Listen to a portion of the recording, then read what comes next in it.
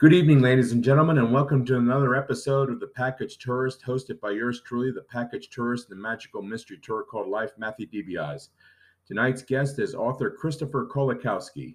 Chris, in addition to being a five-time author, is also the director of the Wisconsin Veterans Museum in Madison, Wisconsin. During his lifetime, he also served brilliantly at other distinguished historical museums, such as the Douglas MacArthur Memorial in Norfolk, Virginia, and the General George Patton Museum and Center for Leadership at Fort Knox, Kentucky. In 2009, Chris released his first book, The Civil War at Perryville. 2 years later, he released the Stones River and Tullahoma Campaigns.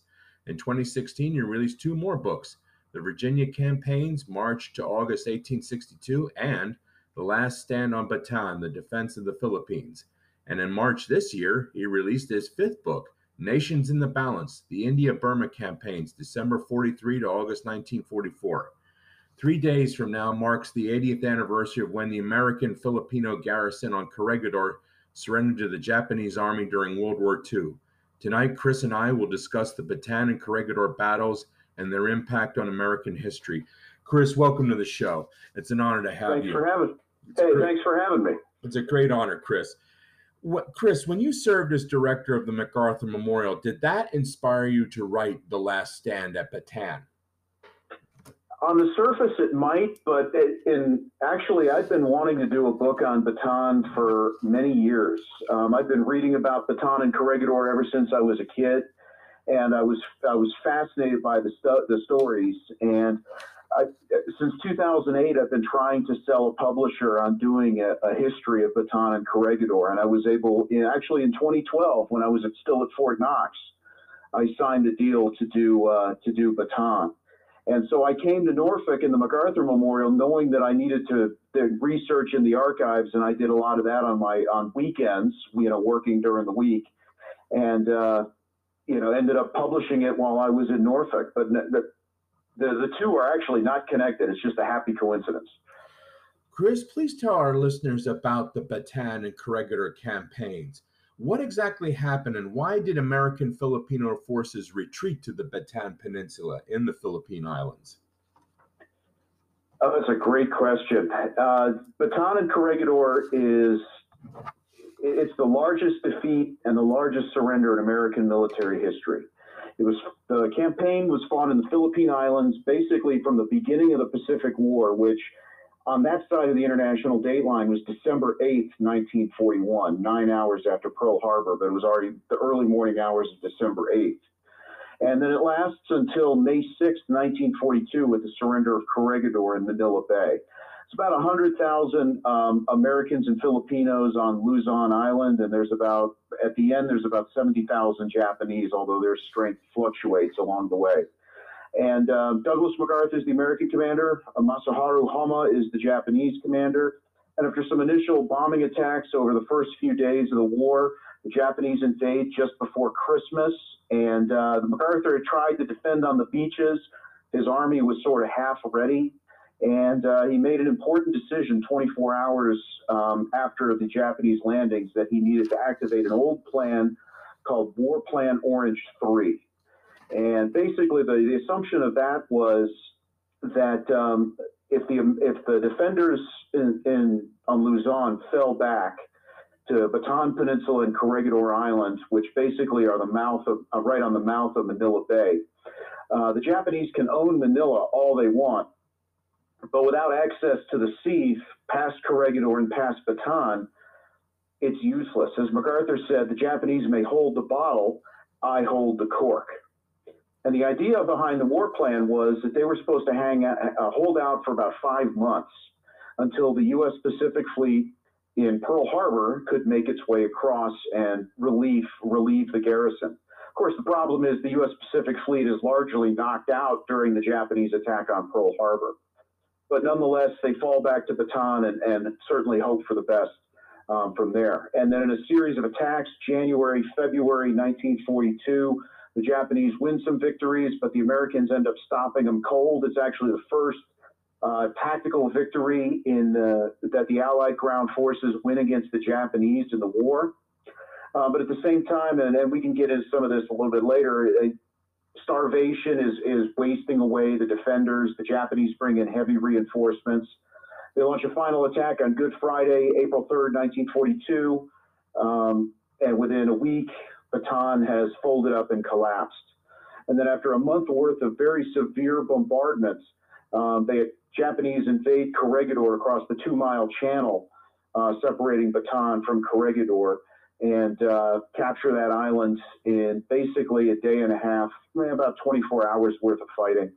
And then when Corregidor falls, the rest of the Philippines fall in fairly quick succession, and the Japanese will occupy the islands for basically 2.5 years until the Allies, particularly General MacArthur and the Americans, are able to get back to liberate the islands. When you were doing your research, Chris, when you were going through the documents and all that, what were your conclusions? What is your historical evaluation of General MacArthur's handling of the siege?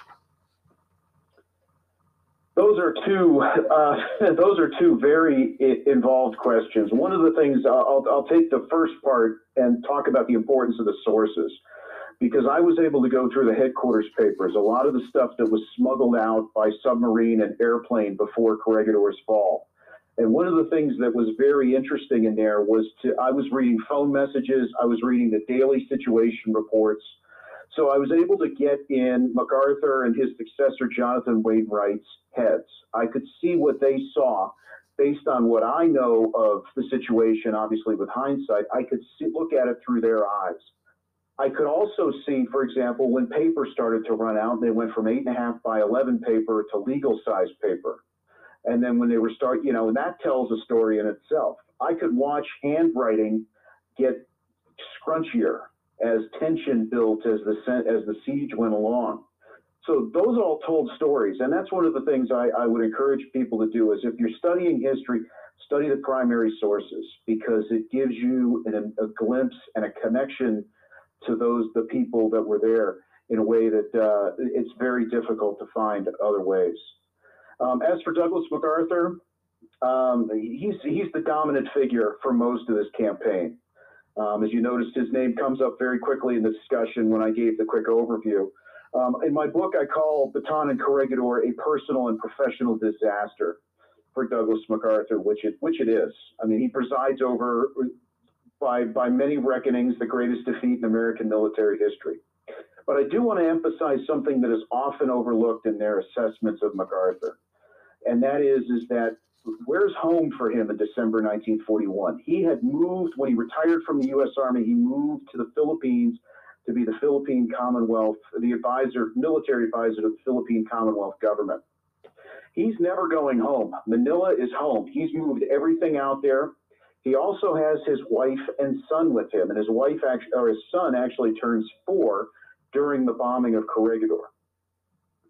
So not only is he being a 4-star general, not only is he commanding the largest American army in combat since 1918, not only is he a symbol of Allied resistance to the Philippine people and around the world, he's also got to be a husband and father. And some of the accounts that I've read, the way that he and his wife Jean leaned on each other during the siege was quite touching. But MacArthur is also convinced that he and his family are going to die in the siege. They are not going to get out of this alive.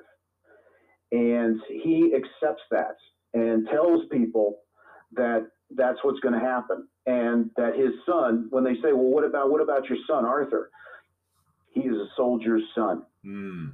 And he actually tells George Marshall in an official message, he says, my wife and I have discussed, and my family will stay here and, quote, share the fate of the garrison, unquote. And so the reason I bring all this up is there's something when people talk about MacArthur's leadership in the Philippines, and there are legitimate reasons to criticize some of his words and actions. But you can't forget this emotional burden that he carries. Mm. And when you think about that and you start viewing some of what he says and does through that emotional prism, it makes it more understandable in many ways. So in a sense, after he did the breakout, because about 6 weeks ago, there was the anniversary of when he broke out from the Philippines and landed in Australia. So when he made the famous speech, "I came through and I shall return," it was logical for him to say that based on that emotional bond that he had with the Philippines, based on your research. Is that correct? That is correct. And also, he's been getting messages from Washington saying, we are going to help you if we can. And actually, Franklin Roosevelt had said just before New Year's 1942, he said the independence of the Philippines will be redeemed. The entire resources of the United States are behind that pledge.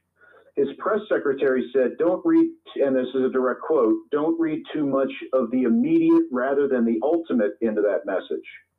But nonetheless, MacArthur's got a pledge from the American president, we're going to save the Philippines.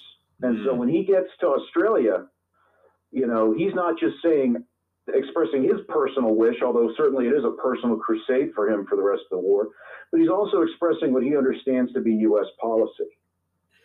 Please tell our listeners about General Wainwright, who succeeded MacArthur when MacArthur broke out from the Philippines. Jonathan Wainwright was actually an extremely accomplished graduate of West Point. He was the first captain of the Corps of Cadets, which is the senior cadet officer. There's only one of those a year. Longtime cavalryman, ends up being one of MacArthur's senior subordinates. Plays a very prominent role in all of the fighting during the retreat to Bataan and then on the Bataan Peninsula itself. Outstanding leader. Everybody that I read about or credited him or talked to that served with him had an outstanding reputation, led from the front, very modest guy in a lot of ways. He is the one who is going to be, as the next senior, is going to be left in charge of the Philippines. He's promoted to lieutenant general and is left in charge of the Philippines after MacArthur leaves.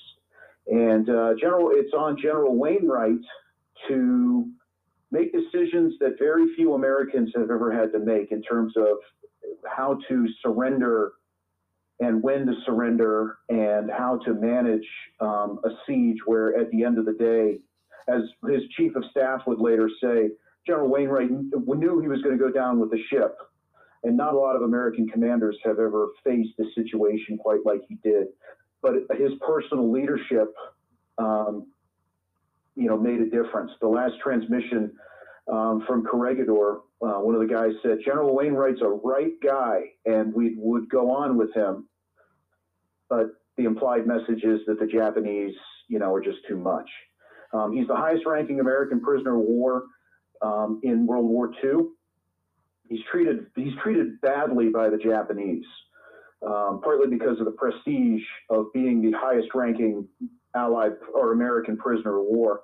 But at the end of the war, MacArthur finds him in a prisoner of war camp, has him flown to Japan, and he actually stands behind MacArthur as a tribute to the defenders of Bataan and Corregidor. He's the symbol. He stands behind MacArthur when MacArthur's on the deck of the USS Missouri and signs accepting the Japanese surrender at the end of the war. In fact, MacArthur gives Wainwright a signing pen, which today is in the museum at West Point up in New York. Please tell our listeners about the Bataan Death March, one of the great atrocities against U.S. forces during World War II. When most people think of Bataan, that's the first thing they think of, because that's what most people have heard of. And understandably so. The Bataan Death March, you're right, is one of the great atrocities of the Pacific War. The fact that the Japanese in their school curriculums often don't teach it or downplay it is still a geopolitical issue in Asia today. So everything we're talking about is not ancient history. Here's the short version. When the 76,000 Americans and Filipinos surrender on Bataan, they have been on half rations or worse since January of 1942. So you can imagine the physical condition a lot of these men are in. And they're men, they're all men. The female nurses on Bataan had escaped to Corregidor. The Japanese start marching them out. They had not expected 76,000 people. They had only expected about 40,000 people. So their logistics break down very quickly. But the physical condition of the people, also the attitude of the Imperial Japanese Army, where surrender is dishonorable in the extreme.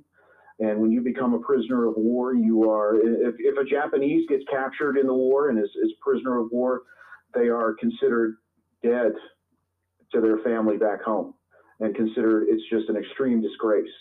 So if the Japanese soldier believes that about being captured in battle, you can imagine how they view these Americans and Filipinos who have just surrendered. 66 miles on the road from out of Bataan up to Camp O'Donnell in central Luzon. And of the 76,000 that start, 54,000, only 54,000 reach Camp O'Donnell. Jeez.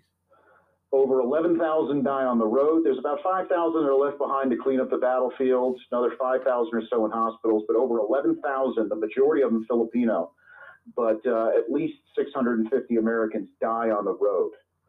And a lot of times it's because the Japanese are being murderous.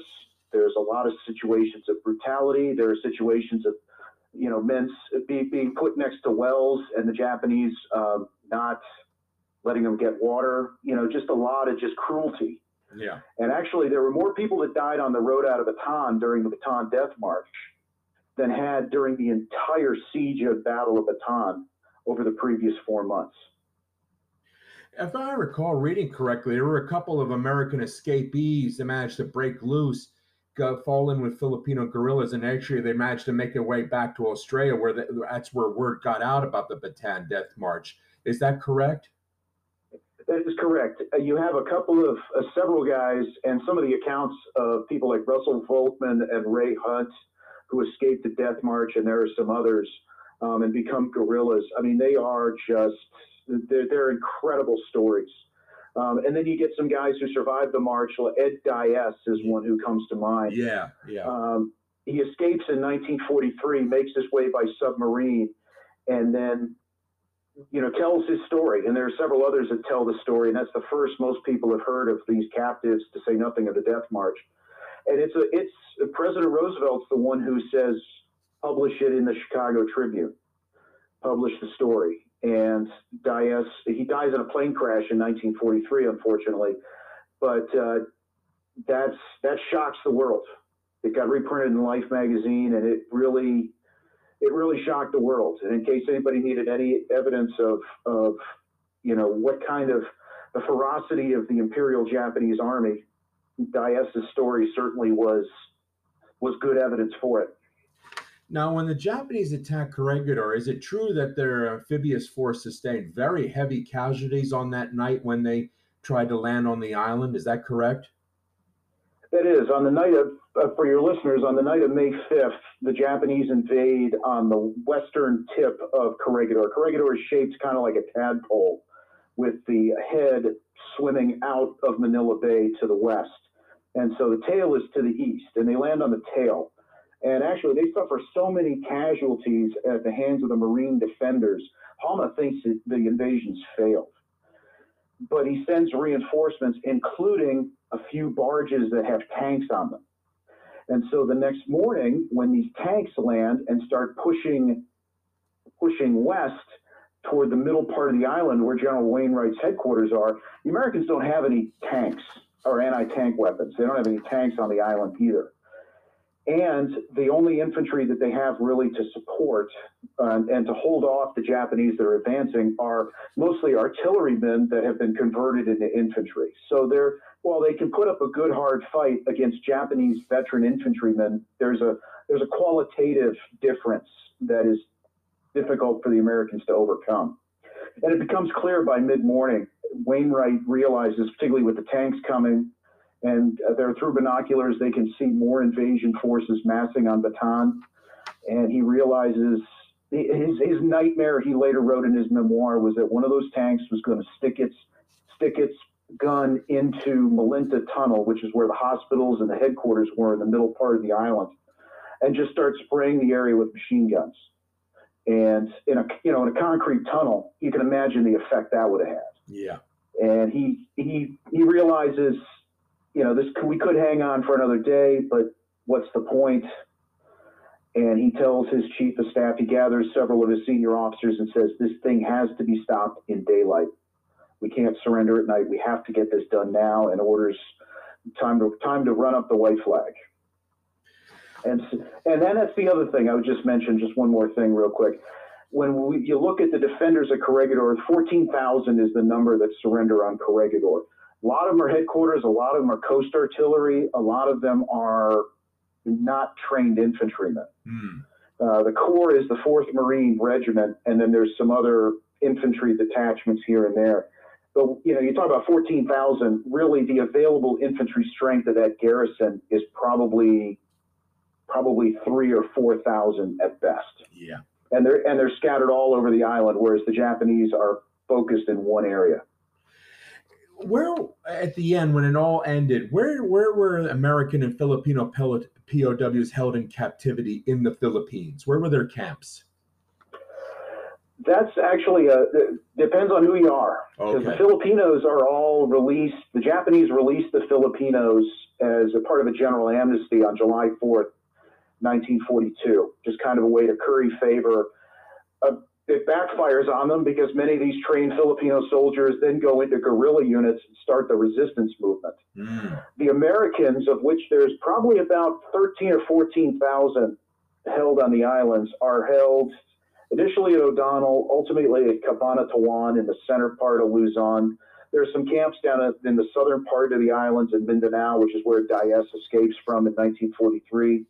And then you've got a couple of camps in Manila. And then many of these men are moved via hell ship, packed like sardines in holds of unmarked Japanese freighters, some of which are sunk by American submarines, and shipped all over the empire, to the home islands, to Korea, to Manchuria, to Formosa, to work as slave labor for the Japanese war effort. So and they end up all over the place. Okay, because wasn't Wainwright? He was held at Mukden in Manchuria, wasn't he? Correct. He actually goes from Manila. He spends some time in Formosa and then ends up in Mukden, where he's liberated. But they send an OSS detachment in of special commandos to find Wainwright and find the senior officers. And hopefully their guards haven't killed him yet. And they find him in Mukden and fly him out, and it's from there that Wainwright gets transported to Japan to the deck of the Missouri. Chris, please tell our listeners, where can they find all your books? My books are available on Amazon.com. They're available both in print and in Kindle. You can find them in some of the others as well, like Barnes and Noble and some of the other online booksellers. And then in any national book chain as well. You can find them online. Chris, what will be your next book project, and when can we expect its release? I'm actually working on a book about Simon Bolivar Buckner Jr., who was the 10th Army commander and was commander on Okinawa and is the senior American killed by enemy fire in World War II and in the 20th century. I'm editing and transcribing his full diaries, which have never been fully published. And that should be out it's called 10th Army Commander is the working title of the book. And it should be out sometime, hopefully spring of 2024. Chris, let me know when it officially comes out. I'd love to have you on my show again because that's fascinating. I would love to have you on my show again where we could talk about that book. In fact, I wouldn't mind having you on the show in the future. We could talk about your Civil War book since some anniversaries are coming up quite soon, like, the Virginia campaigns, a few months from now. I'd love to talk to you about that at Perryville, if that's okay with you. No, that sounds great. I'd love to do it. So let's set it up. I'd love to come back. Chris, last question. Whenever I interview an author, I always ask this a single standard question. When you were growing up, who were your favorite authors? And of those favorite authors, did any of them inspire you to become a writer, an author, and perhaps influence your own personal writing style? That's a great question. And I loved Tom Clancy books. I loved John Toland's books. I love David McCullough's books. And one of the things that I love about all of them is that what you do is no matter what you're explaining, no matter what you're doing, tell a story. Take time to explain, tell a story, make it understandable.